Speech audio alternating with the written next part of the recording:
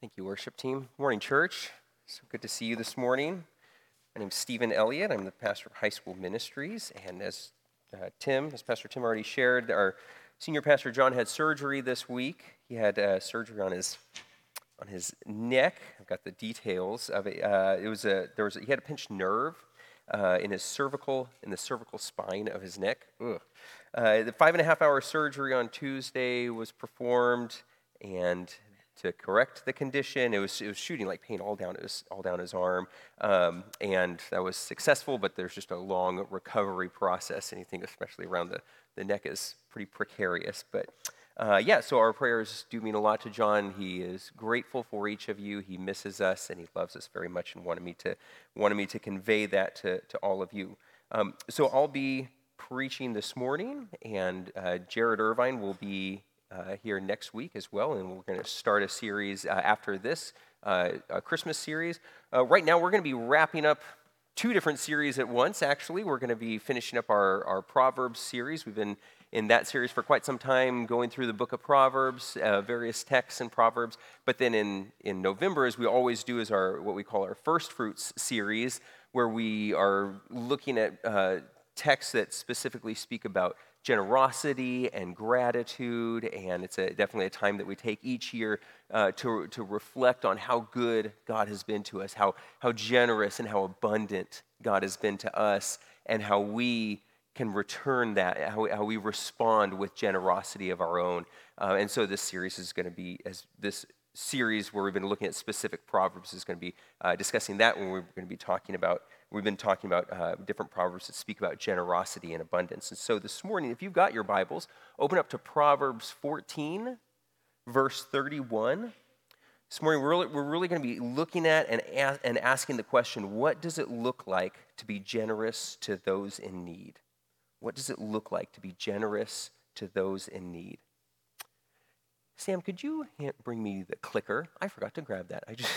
I went to go like that, and that baby's not there. Thanks, Sam. I appreciate it. Thanks, Sam. Appreciate it, man. There's no subtle way of doing that, so we'll just be straight up. Proverbs 14:31 says this. It says, "Whoever oppresses a poor man insults his maker, but he who is generous to the needy honors him." Let me read that one more time. "Whoever oppresses a poor man insults his maker, but he who is generous to the needy honors him." Simply put, and that's kind of the joy of the Proverbs, is in many ways, they're kind of self-explanatory. There's not a whole lot to kind of look at and say, like, I wonder what this means. But simply put, basically what the writer is saying is that oppression of the poor is an insult to the one who created them. Like, oppression to the poor is not just a mean thing to do. It's not just something we should avoid, but it is actually an insult to the one who created them. However, on the flip side, generosity towards the needy, towards those in need, actually honors, worships, and glorifies the Lord. I'm going to walk through this text. We often don't do this enough, where we even break down a text almost even word by word. We sometimes look at big chunks of Scripture, which isn't wrong, but I think it's also a good habit at times to just really get really narrow and look at and reflect on and meditate on even just one passage. And so we're going to do that this morning. We're going to really just break this down. We're almost going to go word by word through this passage and unpack and explain what this is talking about. So first of all, so keep your Bibles open. Keep your fingers on verse 31. First of all, the very first word, whoever. Whoever. I think what this is telling us is that any one of us is capable, it is absolutely possible that any one of us is capable of falling into this. I think sometimes we look at this and says, whoever oppresses the needy, and we think, oh, I don't do that, and we just move on to the next verse. And I would certainly hope not. But I think it's easy to just brush over that and not ask ourselves, is that me? Am I capable of doing that? And I think the answer is absolutely. I think the next question then should be, is it possible that in some way, in some corner of my life, I am doing that?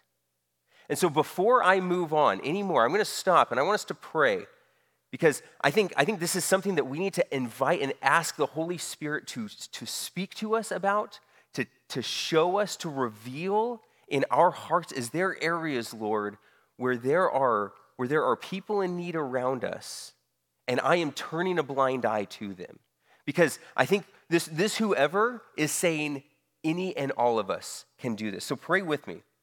And don't just, I'm going to ask, don't just listen while I'm praying, but genuinely, and I am inviting and asking the Lord to show me, and I pray that you are doing the same thing even now, because it's so easy for us to just hear a text, hear a sermon, nod and say, yeah, I need to work on that, and I'm so guilty of the same thing. But we need to invite and ask the Lord to show us. So pray with me. Lord, we pause now, and this is not something we do just like out of habit, Lord. This isn't something that, this pausing now, we don't want this to be just something that's routine. We recognize, God, that your word that we are opening is not just some book of recommendations, but it is the Holy Spirit inspired and preserved word that you breathed on the authors to speak to us even now. Like, Lord, you knew even when you were inspiring this text that we would be reading it this morning. And so, God, we ask and pray that you would reveal to us and show us if and where there are areas of our life that we are oppressing, whether intentionally or even unintentionally, Lord, where we are oppressing those around us in need. Because, Lord, as your word is revealing here, it is absolutely possible. Any one of us can be guilty of this, and Lord, that is not our heart. We do not want to insult you. We don't want to oppress those in need. But Lord, we just through our sin, it is so easy to be blind in so many ways. So Lord, show us our pride. Show us our ignorance to those around us. Lord, that we might be a better reflection of how you reached down to us and met us when we were in our greatest need. So show us, Lord, speak to us and speak through your word this morning. Amen. Again, friends, this is something that anybody can be guilty of, so we need to take this seriously. Our main point this morning, if you're taking notes, is simply this. To summarize this text, is that our generosity reflects our gratitude to the Lord and our fear of the Lord. Our generosity is a reflection of our gratitude to the Lord as well as our fear of the Lord. And if you've been walking through these Proverbs, this series with us, you know when it talks about fear of the Lord, it's not this idea, this fear that the Lord is unpredictable. You know, like, I don't know if you've ever been out in the wilderness or anything, but they always say, like, hey, avoid bears, especially bears with cubs and things like that, because they're highly unpredictable, because you don't know when or how they're going to react, or if they're going to charge, or if they're going to just totally leave you alone. So give them a wide berth, just like stay far, far away from them, and that is wisdom. But the Lord is not like that. We don't fear the Lord because he's unpredictable. The Lord is actually very predictable. This is having a healthy awareness of the gravity, of the power, of the magnitude of the Lord, of who the Lord is, of honoring and fearing the Lord, and that we know that God is God. He is not just this nice elderly great grandpa, this Santa Claus that just wants to just throw nice things at us all the time and just wants us to sit on his lap and laugh with us. The Lord is God. And we need to have a healthy fear and respect of who he is. But we can trust him that he is absolutely predictable. And our generosity towards others is a reflection of how we see the Lord. Our generosity reflects how we view the Lord and the perspective by which we see him. So we need to get wisdom because our generosity reflects our gratitude to the Lord and our fear of the Lord. Next part of the section, again, keep your eyes and your finger on verse 31. Whoever oppresses a poor man. Whoever oppresses a poor man. Oppression it can be an ongoing, long, it often is it's not just this one-time act, but it's often this ongoing, long-time act in which one person keeps another person down in order to elevate themselves. It's elevating one person, it's elevating yourself at the expense of another person. Oftentimes, when we think of oppression, we think of intentional acts towards someone else. We think of malicious, premeditated, thought out plans and plots in which we devalue, hurt someone in order for personal gain. And that absolutely is one definition of oppression. Zechariah 7:10 speaks to that kind of oppression. It says, "Do not oppress the widow, the fatherless, the sojourner, or the poor." We would often say, and I'm going to probably use this phrase, the marginalized. I think that's a good term to speak very broadly about everyone which would be in that category. And when this morning, when I'm talking about like the needy, the poor, the marginalized, again, these are very broad terms. We often think in very small categories, like just poor equals those who don't have money or homeless or something like that. And that can be part of that very wide category. But what I'm encouraging us this morning is to kind of broaden our eyes, kind of widen that category. And I think Zechariah does do a good job here of widening that category.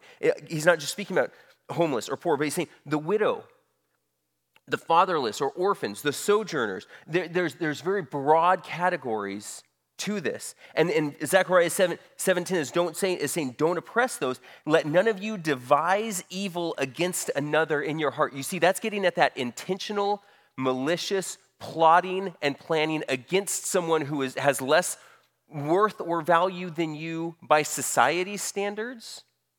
It's saying, don't plot against that person. But I think, and this is where I think we need to be careful, and this is where I think we need to all search our hearts this morning, because I think it can be so much more subtle than that. I think it can take on so many more forms. Oppression can be a neglect, just simply a turning a blind eye towards, an ignorance towards, just choosing not to see the poor, the marginalized, ignoring them. And Proverbs 21:13 speaks to this kind of oppression. It says, whoever closes his ear to the cry of the poor will himself call out and not be answered. Think about that. Whoever closes an ear, in other words, just simply ignores the cries of those in need when it is within their need to meet that need, or when it is within their ability to meet that need, I should say, excuse me. The Lord says, I don't even hear it. Like, I ignore that person. He will himself call out and be answered. In other words, the Lord says, like, I will ignore that person. If you ignore the needs of those around you, I will ignore your needs. That is something that we should take seriously. That's not something to be taken lightly. I think when we look at this, we need to, like the idea that I'm really trying to convey this morning is that the Lord cares very much, and Scripture has a significant amount of things to say about the marginalized, about those in need, and how we need to be avenues, tools, the hands and feet of the Lord for helping to meet those needs. I just did a topical search. There's a website called Open Bible Info, and you can just look up like topical text. And I just Googled, or I just in that search, I just said, like, what does the Bible say about the poor? I got 9 pages of texts. I've got them all up here. Don't worry, I'm not going to read them all. But literally, we could just spend the whole sermon just reading all of these. I'm just going to give you a quick spattering of them. James 1:27, religion that is pure and undefiled before God the Father is this, to visit orphans and widows in their affliction and to keep oneself unstained from the world. Proverbs 22:22-23, do not rob the poor because he is poor, or crush the afflicted at the gate, for the Lord will plead their cause and rob of life those who rob them. Those are heavy words. That idea of fearing the Lord, like that should make us shake a little bit. Galatians 2:10, only they asked us to remember the poor, the very thing I was eager to do. 1 John 3:17, but if anyone has the world's goods and sees his brother in need, yet closes his heart against him, how does God's love abide in him? Deuteronomy 15:11, for there will never cease to be the poor in the land. Therefore I command you, you shall open wide your hand to your brother, to the needy, and to the poor in your land. See, we often say, oh, there's so much need around us. Where do I even begin? How can I ever make a difference? The Lord says that is absolutely true. They will always be there. And so, help meet that need. You shall open your hand to them. 2 Corinthians 8:9, for you know the grace of our Lord Jesus Christ, that though he was rich, yet for your sake he became poor. I think we forget often the fact that Jesus Christ chose to identify by becoming a poor man. He could have become anything when he became human, and he chose to become poor, so that you, by his poverty, might be rich. Hebrews 13:6, do not neglect to do good and to share what you have, for such sacrifices are pleasing to the Lord. Psalms 82:3-4, give justice to the weak and the fatherless, maintain the right of the afflicted and the destitute, rescue the weak and the needy, deliver them from the hand of the wicked. It goes on and on and on. Friends, we cannot claim that we are Bible-believing, evangelical followers of Christ and ignore this much biblical evidence. We cannot look at this much text, we cannot look at this much weight in Scripture and simply brush it off and by saying, oh, God helps those who help themselves. They need to just take care of themselves. Like that's no big deal. This is, what I'm trying to convey is that God really cares about how we respond to those in need. And so we must take this seriously. If we claim to be followers of Christ who give weight to the Scriptures, who say that this really is the Word of God, this isn't a book of suggestions, but this is God's Word. If we claim that as truth and claim that we follow Christ, then we've got to take these things seriously. Oppression towards the poor asks the question, how can I continue to hoard more for my personal gain? Oppression says, how can I get more for me? How can I get more so I can stay safe and secure in my abundance? Generosity towards the poor asks, how can I leverage my abundance to help meet the needs of those who have little? Let me say that again. Generosity towards the poor says, how can I leverage my abundance? How can I utilize what God has given me, what I am rich in, whatever that is, how can I utilize that to help meet the needs of those who have little? Paul gets to this point in 1 Timothy 6:17-19. He says, as for the rich in this present age, charge them not to be haughty. And think about that. He's not saying, as for all the rich, tell them, everybody, like the hard, fast rule, everyone just sell everything and everybody just walk down the street in their bathrobes. Like that's not what the text is saying. And I know Jesus told the rich young ruler that was his command, but that was a specific command to someone whose wealth was keeping him between him and the Lord. I think this is a better general rule for all of us. As for the rich in this present age, charge them not to be haughty, not to be proud, nor to set their hopes on the uncertainty of riches. In other words, make sure, for us who are incredibly wealthy, especially by the world's standards, we need to make sure that our security is not in our riches, but on God, who richly provides us with everything to enjoy. They are to do good, to be rich in good works, to be generous and ready to share, and thus storing up treasures for themselves as a good foundation for the future, so that they may take hold of that which is truly life. In other words, for us who are incredibly wealthy, we need to have open hands. We need to have an open hands and open hearts generosity, willing to share in our abundance with those who are in need, and have a mind and an eye to look around and to see the needs. I think what this text is saying is that true wealth and life is found in radical generosity. Let me say that again. True wealth and true life is found in radical generosity. And generosity is not just giving money to the poor. I think that is one sliver of the large scope of what Scripture calls us to when it says to be generous, to look for those who are in need, and to meet the needs of those who have them. Again, just giving money to the poor, I think that is one part of it, and that may be what the Lord is calling you to do. But I think there's such a broader scope to that, and we're gonna get to that. We're gonna get to that in a second, in different ways in which we can do that. I think the point is that we must have eyes, hearts, and hands open. We must have eyes, hearts, and hands that are just simply open, not just walking around blindly thinking about our own world and our own needs and how we can get those needs met, but looking around saying, where are the needs? What has God given me? And how can I help meet those needs? The next part, again, look at verse 31. Whoever oppresses the poor man insults his maker. Whoever oppresses a poor man insults his maker. I think it's intentional that the writer used his maker instead of God. I think the writer didn't make that by mistake, because the writer is trying to get us to remember the fact that even the poor are made in the image of God. In fact, I would say, going back to the idea that Jesus became a poor man, I think it is no mistake that Jesus chose to identify with the most poor and the most in need when he became man. I think he's trying to convey something to us. We need to remember that these people, even though they look different than us and they have different religions, they come in all different shapes and sizes, even though we would maybe disagree with their life choices and all of those things, these are still people who are made in the image of God. These are created beings that are made sovereignly by God, who does not make mistakes. And we need to look at these people and see that they have value. Although the world looks at them and says that they have no value because they don't give us anything, they are actually more of a burden. We need to not miss the fact that the marginalized have significant worth and value by God's standards. We need to look at these people as being made in the image of God, that the Lord is their maker.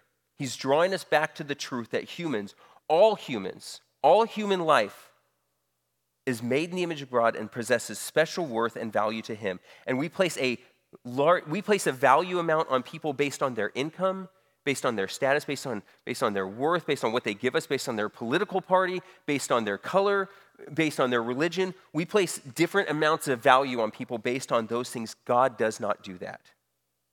Human life matters to God, and when we devalue people, Scripture is clear that we insult God. I don't know if you've ever watched like MMA competitions. I've watched a handful over the years, but you see, especially like the heavyweight competitions, you see these guys and they step into the ring and it's like these two refrigerators just going toe to toe. Or I don't know if you've ever watched World's Strongest Man competitions. I love those things. Those things are so cool. Literally, these humans, they strap ropes around them and they pull buses. The humans pull buses. One man just pulls buses, or they have these big rocks that they just lift and they put up on these pillars and they go down this line and these rocks get bigger and they just do it effortlessly. I would never walk up to one of those men and tell them a yo mama joke. Like, that just seems dumb to me, right? Like, I don't, like, I've been known to maybe not do the smartest things in the world, but I would never do like that, I would never do that.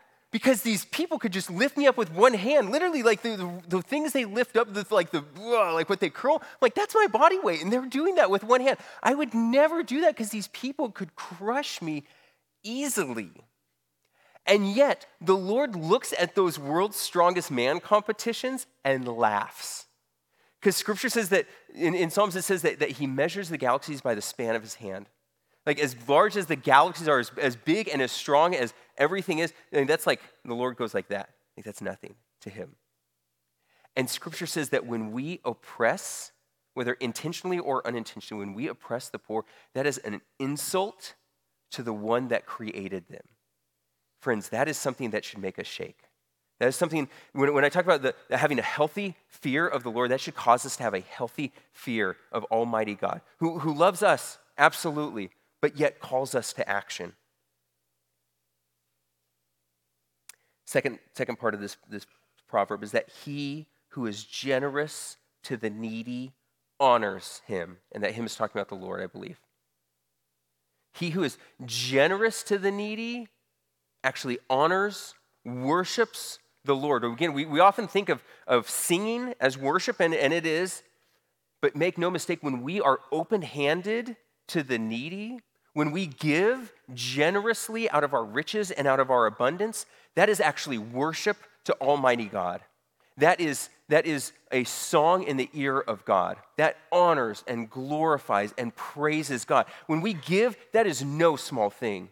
Just as mighty and as powerful as God is, when we give even a little bit, and Jesus talked about that with the widow and the mites. That touched the heart of the Lord when this widow who had nothing gave everything that she had, even though it was very tiny.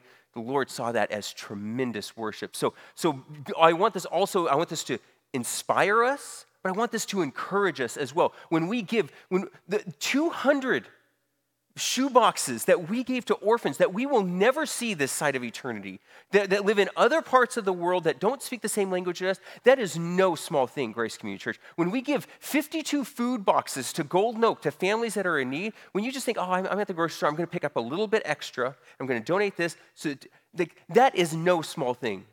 That is worship to Almighty God. Be encouraged by your generosity. Because he who is generous to the needy honors the Lord. I would say there is no more Christ-like thing that you can do than by seeing someone that in need and in your abundance going and meeting that need. Who did that greater than anyone else? Jesus Christ. He saw us in our greatest need and left heaven and became man and lived among us and died to meet our greatest need. It is one of the most Christ-like things you can do when you give to those who are in need. And I honestly, even just talking about the examples that I was talking about, I struggle even referencing this and even encouraging this because I have seen such incredible Christ-like generosity from the people of this church. I am so privileged that I get to see so much that goes on behind the scenes. I can't count the times that I've had people call me up and say, hey, I want to send so-and-so to camp. I'm going to pay for it. I don't want you to tell them who it was from. Just tell them that somebody loves them and wants to see them go to beach camp or go to winter camp or whatever else. I've seen it so many times, and it is such a joy to call them and say, hey, guess what? You know how you said you couldn't afford camp? Actually, now you're going because someone loves you enough, and they don't want you to know who it is, but they love you enough. They just want you to know that they love you and they love the Lord, and they want to see you go to camp. That is incredible generosity, and I've seen it over and over and over again. And so this is almost a difficult sermon to preach because I feel like this church does it so well. You have inspired me in so many ways, but I don't want us to rest on our laurels in this. I don't want us to say 90% is an A still. I want us to continue to strive for more. Again, having that attitude of, all right, Lord, where are the corners in my life where I am ignorant to this? Where am I turning a blind eye to those who are in need? I think generosity, and so I want to talk about 3 ways that we can show generosity. 3 ways that we can show true, Jesus-modeled, God-glorifying, God-fearing, grateful generosity. Because I think generosity asks the question, what am I rich in that other people are desperate for? Let me say that again. I think generosity just simply asks the question, what am I rich in that others are desperate for? I think 3 ways. Number 1, I think, is our money and our resources. Again, I've talked about money, and I think that's absolutely true. Picture this illustration. I've got this illustration in my mind. I think this makes sense. We're just going to go with tools. Say that you walk into somebody's garage. I don't know if you like tools, if that's your thing or not, but just go with me. Say that you walk into someone's garage, and you look, and you're like, whoa, this is a cool shop. They have every tool known to man. They're and it's spotless. You see these pictures on these advertisements, and you're like, whoa, you've got everything. And you look around, and you're like, this is such a great shop. And everything's on the wall, everything is clean and where it's supposed to be. And then all of a sudden, you're like, they're like, oh yeah, I love my shop. And you're talking to the person, and then you suddenly start looking around. You're like, wait a minute, and you look, and the price tags are still hanging on these tools. And you go, wait, what? And you think, okay, maybe it's just a fluke. And you look, wait, no, you open up the drawers. No, price tags are still. So most of the things are still in their box, pristine condition. You look, everything is perfect and spotless. And you go, do you use these tools? And when you ask the person that they are taken aback at the idea of using the tools, And they're thinking, well, what if the tools get dirty? What if they get dented? What if they get damaged or something? And you go, well, like, I think that's the point, is to use them, right? And the person just recoils at the idea of that notion of, like, well, but what if they somehow get hurt? And they're missing the whole point, right? The tools are not meant to just sit there. The tools are meant to be used for a greater purpose. And I think we need to see our money and our resources, our things, our talents, our gifts, our abilities as not things to hoard for personal gain, but things to be used to build the kingdom of God, things to be used for something greater than ourselves. The next one is value. In other words, I think when I talk about value, and I was wrestling with the exact words for this, but I think when we talk about value, I think the question is, how can I be an advocate for someone else? Where do I have worth and value and significance? And not how do I just keep that for me, but how do I leverage my value to serve others? Just one example. I'm going to give you one example. I hope it illustrates the point.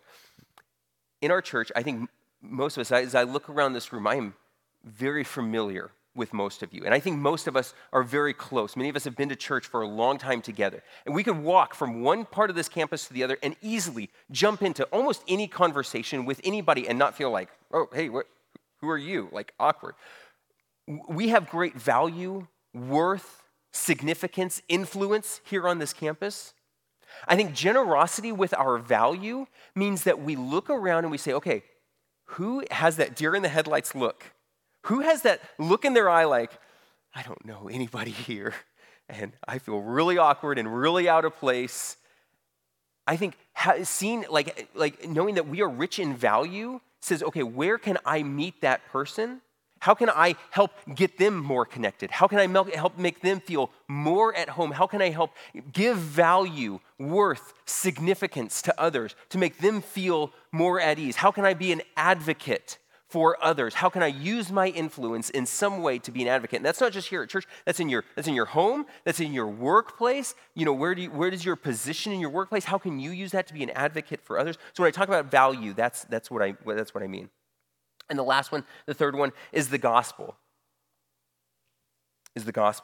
Friends, there is one thing that we who know Christ are all equally rich in, that the world is equally in need of. Every one of us who knows Christ is equally wealthy, is equally rich in this area. And the need of the world around us is equally desperate for this. They will literally die and spend an eternity in hell, separated from God, if we do not show them how they can be saved and be made right with God. We are wealthy in this area. We have Christ. He lives within us. We know him as Lord, and we have the answer that will save them more than any physical need. This is what they need more than anything else. And I think for so many of us, myself included, we are so stingy in this area. We hold it to ourselves because that conversation might be awkward. Friends, we need to be abundantly generous in this area. We need to be so open-handed with the gospel. What would it look like, just for example, what would it look like if each family in this church, if each family picked a family that they can leverage their abundance and serve and share the gospel with, especially with telling them about Christ? What would that look like if each family, you pick a family, maybe it's probably on your block, maybe it's a family that your kids go to school with, and just like intentionally target that family. Pray for them. Look for ways, have them over for dinner. And they might be a messed up, broken, awkward, difficult family to love. They probably are. If they're on your mind, they probably are. But what would it look like if we intentionally targeted them and showed them abundant generosity in all of these areas? Again, the questions to reflect on as we close this morning. What am I rich in that others are desperate for? How can I leverage my abundance to help meet the needs of those who have little? Like, how can I leverage what God has given me? How can I leverage my abundance to help meet the needs of those who have little? And then the last one, how can my generosity towards others better reflect God's generosity towards me? God has given us so much. Just salvation itself would be enough. But look around at what we have. We have so much. And how can my generosity towards others be a better reflection of my gratitude towards him for that? Let me pray for us.